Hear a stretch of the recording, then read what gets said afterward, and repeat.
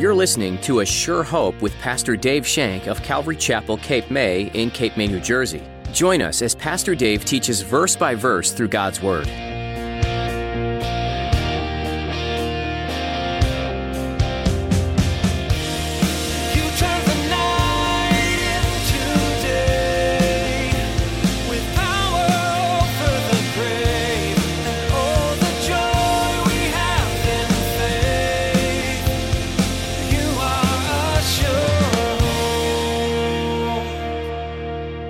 We're always wanting to blame God. Well, God did this and God did that, all that kind of stuff. But what about us? What about our failure? What about failure on our part? Because God is always faithful. God is always faithful even when we're faithless. God will always keep His word. We're the ones that have failed God. Never God fails us, because perfect love never fails. The failure is always on our part. He says, but our fathers dealt proudly. They remember what God did. He formed the nation in verses 7 through 18.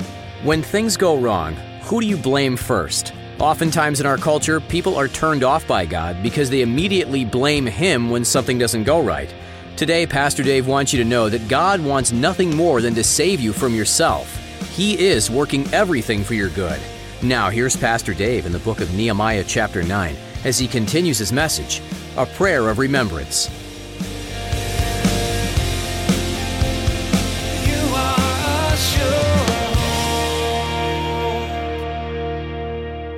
You've made heaven and earth. You made all the heavens. You're above everything. You made the entire universe, and you keep the universe preserved. You preserve the universe in the palm of your hand. They're recognizing all this. Because why? Because they heard it in the Word of God. They read the words, in the beginning, God created heaven and earth. And they read Genesis. They read the Genesis account, and they believed it. What's interesting is that Paul tells us in the book of Colossians that Jesus Christ was the creator.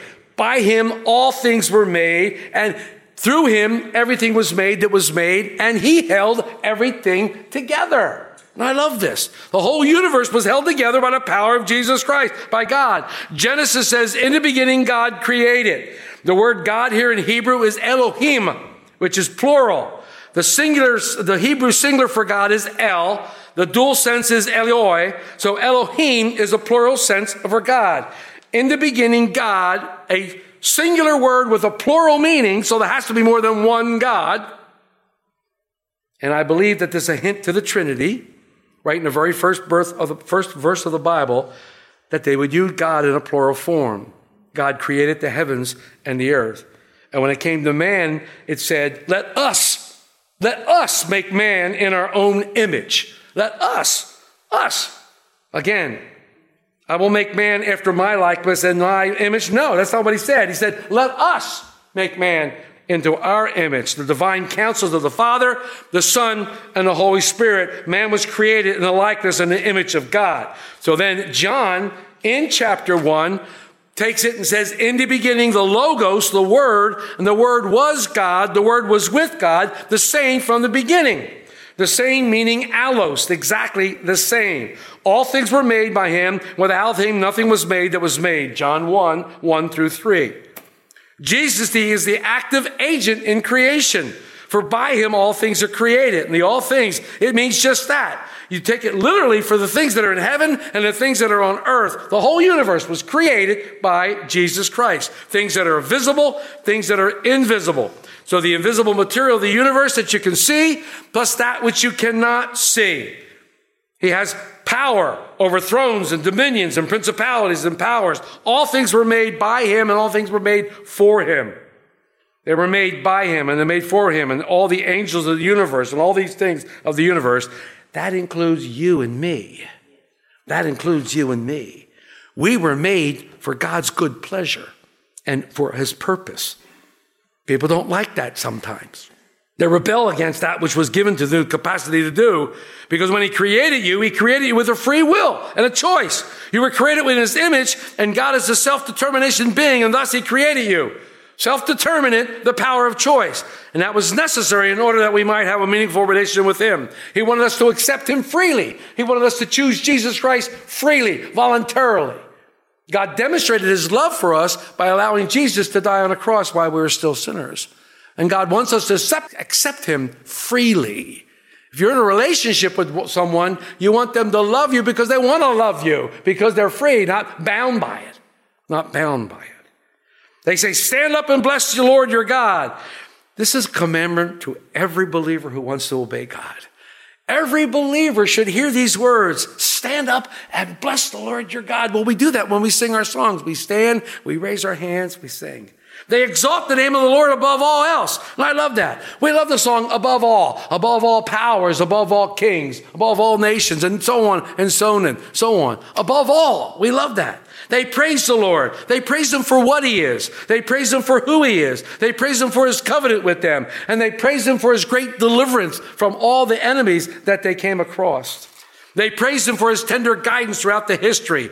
We should honor him too. We should honor him and praise him just for bringing us here tonight, just for sustaining us. I don't care how old you are. You're there and here tonight because God has sustained you that long. God has sustained you through your entire life. And he's kept you until this point. He's God alone. There are no other gods like him. So they worship through the reading of the scriptures, and through the praising him aloud, praying him, confessing him, and separating themselves from the things that were not of him. And that's what praise is. Praise is not just singing. Praise is praying. Praise is reading his word. Praise is fellowshipping. Praise is doing those kind of things. It's not just singing songs. We give him praise. They were obedient to God's word. They praised him for creation. They praised him for his providential hand upon them. It's interesting in the New Testament, in chapter 4 of Acts, the apostles were told, don't ever say anything in the name of Jesus. Don't do that. You're not allowed to do that after Peter and John had raised the man at the gate beautiful. They went back and they said, and they prayed. And listen to the prayer they prayed. O Lord, thou art God. Thou hast created the heavens and the earth and everything in them. Almost exactly what is being prayed here in Nehemiah. Did they have that on mind when they prayed? I don't know. But it's very, very interesting that this is what they prayed. You are the God who has created heaven and all the hosts, the earth, and all the things that are in the sea, and all the things therein. You preserved them all, and the hosts of heaven worshiped you. So the host of heaven will be a reference to the angels who are around God all the time. We've been studying that in the book of Revelation. They praised him for his goodness. Now, we're going to read a while. Hang in there with me, okay? We're going to read a little bit. Beginning in verse 7. You are the Lord God who chose Abram. So they go all the way back. Remember, they just finished understanding the word of God. They just finished understanding Genesis. And in Genesis, 10, 11, and 12, Abram is called by God.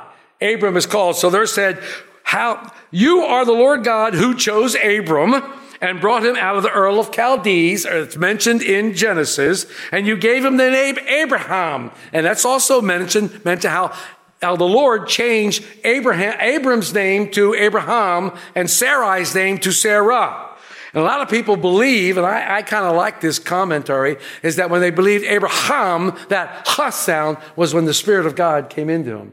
Sarah, that ha, that's a sound for the Spirit.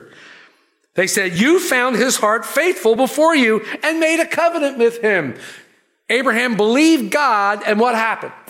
It was accounted to him as righteousness. It was imputed to him as righteousness. When Abraham believed God's promise, God accounted to him as righteousness. So he found Abraham's heart to be what? Faithful.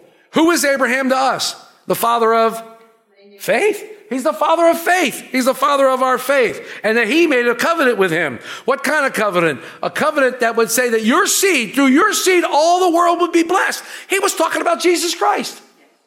He was talking about our Savior, Jesus Christ. And he said, I'm going to give you the land of the Canaanites, the Hittites, the Amorites, the Perizzites, the Jebusites, the Gasherites, and to give it to the descendants.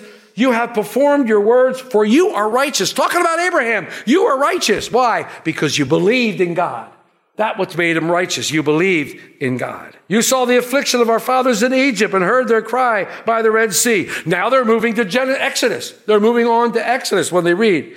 You showed signs and wonders against Pharaoh, against all his servants, and against all the people of this land. For you knew that they acted proudly against them. So you made a name for yourself as it is this day. And you divided the sea before them. Now we're at the Red Sea. So that they went through the midst of the sea on dry land. That never ceases to amaze me.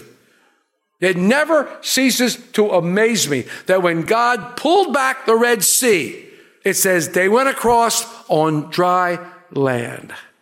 Now, it's been a long time since I've been in the ocean, but I do go in the bay when we do our baptisms. And when I'm standing on down there is nothing less than soggy and nasty and sink you in. It's not dry at all. Don't remember, the Red Sea was underwater for how long? All of a sudden, God parts it and it's dry. And they go across on dry land. I love that. And their persecutors you threw into the deep as a stone into the mighty waters. I love that. It's like God was skipping a stone across the ocean when he closed the ocean on top of all the Egyptians. Moreover, you led them by day with a cloudy pillar. I've said that. By night with a pillar of fire to give them light on the road by which they should travel. You came down also on Mount Sinai where they met him. And this is where they received the word of God, where they received the commandments of God and spoke with them from heaven and gave them just ordinance and true laws. Now they're talking about the law of Moses. God's good statutes and commandments. You made known to them your holy Sabbath and commanded them precepts, statutes, and laws by the hand of Moses, your servant. You gave them bread from heaven for their hunger. Remember, I talked about manna and brought them water out of the rock for their thirst. When Moses was told to strike the rock at first and water came out of it, Paul says that Jesus was that rock. Jesus was the rock, and told them to go and possess the land which you had sworn to give them. But they and their fathers acted proudly, hardened their necks, and did not heed your commandments. They refused to obey, and they were not mindful of your wonders that you did among them. And they hardened their necks, and in their rebellion they appointed a leader to return to their bondage. But you are God, ready to pardon, gracious and merciful, slow to anger, abundant in kindness, and did not forsake them. I love that. I love that. After all they did against him, all they did and came against him, he did not forsake them. We have a promise from God that he'll never leave or forsake us.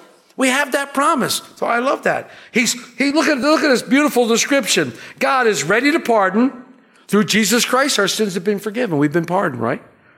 We're gracious and God's gracious and merciful, slow to anger. He's abundant in kindness that he doesn't forsake us.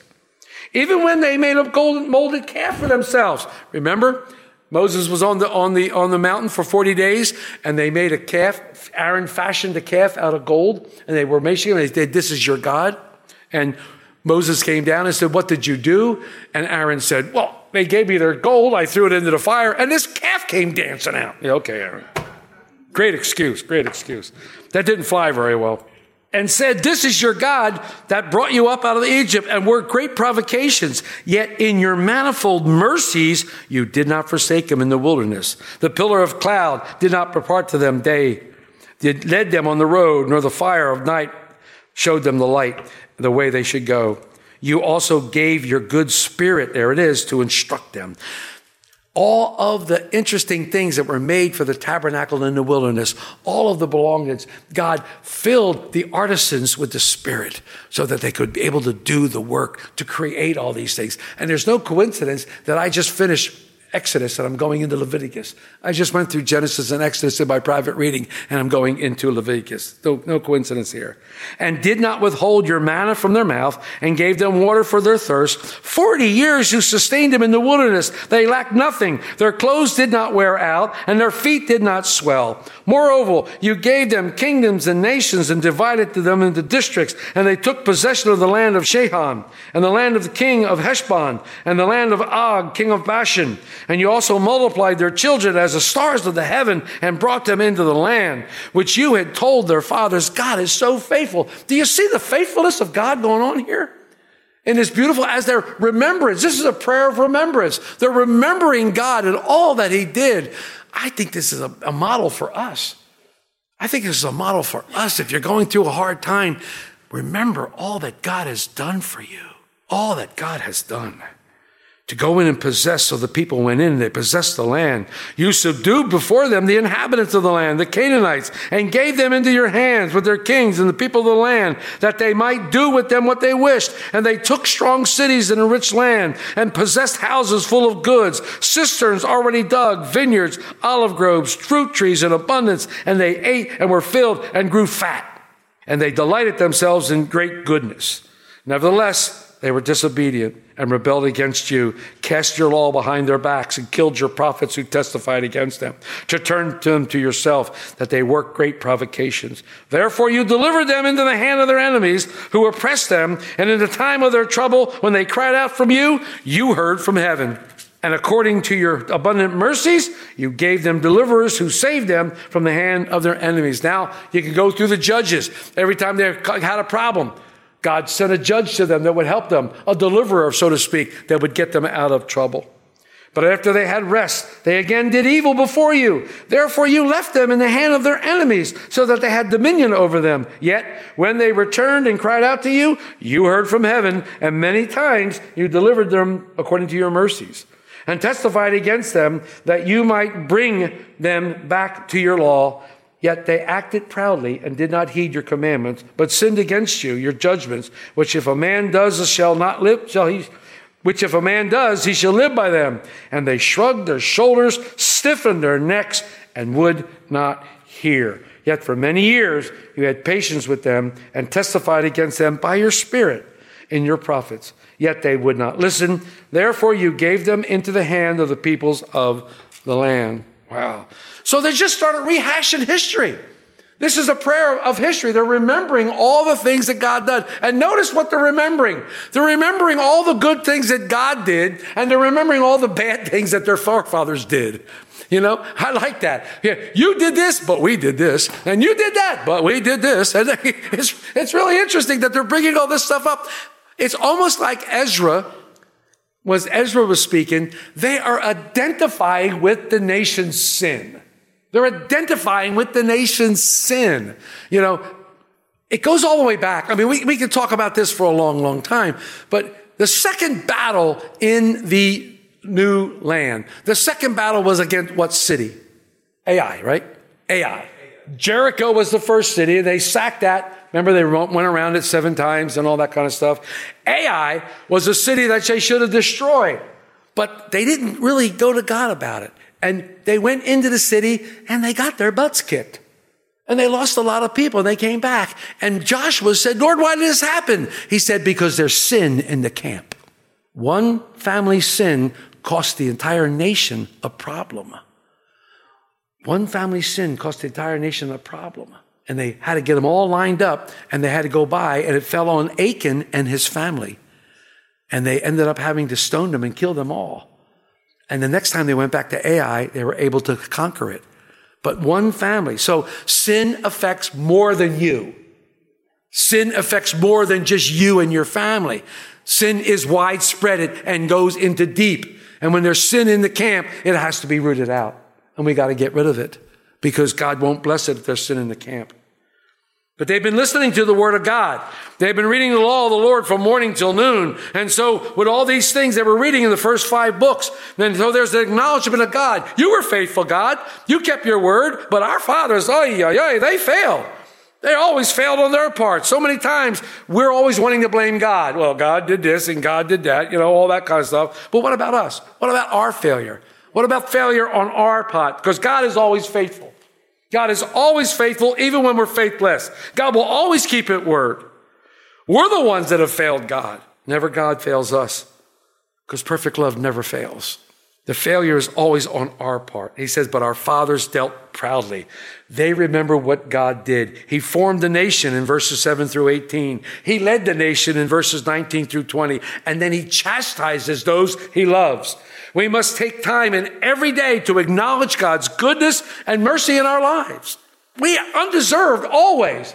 We don't deserve it at all, no matter what our circumstances. He is so worthy. And then we see the amazing grace of God as we finish out the chapter from 31 through 38. Nevertheless, I love that. They're talking about all the times that Israel failed. They're talking about all the times that they did this, they did that. And he says, nevertheless, in your great mercy, you did not utterly consume them, nor forsake them, for you are God, gracious and merciful. Oh, man. Goodness, love, and mercy. We sang it tonight. We sang about his goodness, his love, and his mercy. And I will dwell in the house of the Lord forever. Now, therefore, our God, the great, the mighty, and awesome God, who keeps covenant and mercy, do not let all the trouble seem small before you that has come up upon us, our kings and our princes, our priests and our prophets, our fathers, and on your people, from the days of the kings of Assyria until this day. However, you are just in all that has befallen us. Notice that word. God is a just God. We've got to get that into our minds as we study the rest of Revelation. God is a just God. Everybody has an equal chance. We're all on an equal playing field right now. Accept Jesus Christ, sins are forgiven, you're going to heaven. But if you don't, then you have to face God's wrath. And that's where we are in the book of Revelation. So we're all on the same playing field right now. God's grace, it's called the dispensation of grace, where God's grace is continually abounding. But we've read that is going to one day come out. For you have dealt faithfully, but we have done wickedly. Neither our kings, nor our princes, our priests, nor our fathers have kept your law, nor heeded your commandments and your testimonies, which with you testified against them. For they have not served you in their kingdom or in many good things that you gave them, or in the large and rich land you set before them, nor did they turn from their wicked ways. Here we are, servants today, in the land that you gave to our fathers. Eat its fruit and bounty. Here we are, servants in it, and it yields such much increase to the kings. You have set over us because of our sins. Also, they have dominion over our bodies, over our cattle, at their pleasure, and we are in great distress. And because of all this, we make a sure covenant and write it. Our leaders, our Levites, and our priests seal it. God was always good to the people. He was always good, always showing mercy, always showing grace, even though they were not good to him. I mean, how many of you can testify that God's been good to you when you haven't been good to him? I can. There's been times when I don't think I've been good to God, but yet he continues to bless me. He continues to overwhelm me with his love. That's what grace is getting. It's getting what you don't deserve. He says, you have dealt faithfully with us, but we've been wickedly to you.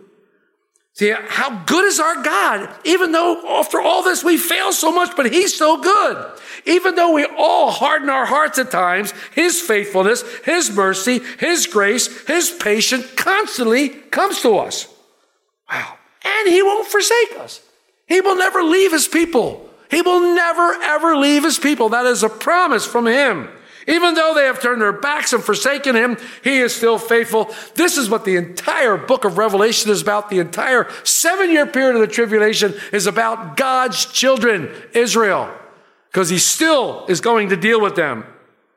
Even though they turn their backs on him, he will not forsake them. How glorious is our God? How glorious is our God? And then he gave them the good Spirit to instruct them, because the Holy Spirit is our teacher. The Holy Spirit teaches us and leads us into all truth of Jesus Christ. You are a sure hope. You've been listening to A Sure Hope with Pastor Dave Shank. Pastor Dave has been teaching from the book of Nehemiah and sharing the story of how the wall of Jerusalem was rebuilt through Nehemiah's great leadership and the blessing of the Lord. Once the wall was fully rebuilt, the people came together for one specific purpose. We read about it in Nehemiah 8:1-3, which says, "And all the people gathered as one man into the square before the water gate. And they told Ezra the scribe to bring the book of the law of Moses that the Lord had commanded Israel. So Ezra the priest brought the law before the assembly, both men and women and all who could understand what they heard, on the first day of the 7th month. And he read from it facing the square before the water gate from early morning until midday, in the presence of the men and the women and those who could understand. And the ears of all the people were attentive to the book of the law." The first thing the people did when the work was complete was to turn to God's word. The work was all done under the direction and protection of God, and going to His Word when it was done brought God glory. When you're done with the work, don't forget to worship. Thanks for joining us today on A Sure Hope. If you want to hear more teachings from Pastor Dave, simply head on over to ASureHopeRadio.com. Once again, that's ASureHopeRadio.com. You'll find archived teachings and links to our live stream on Facebook and YouTube. And with that, we'll see you next time on A Sure Hope. You've rescued us, we're ready now to stand up on our feet. Born again, we now go out. We set our hope on grace. Sure.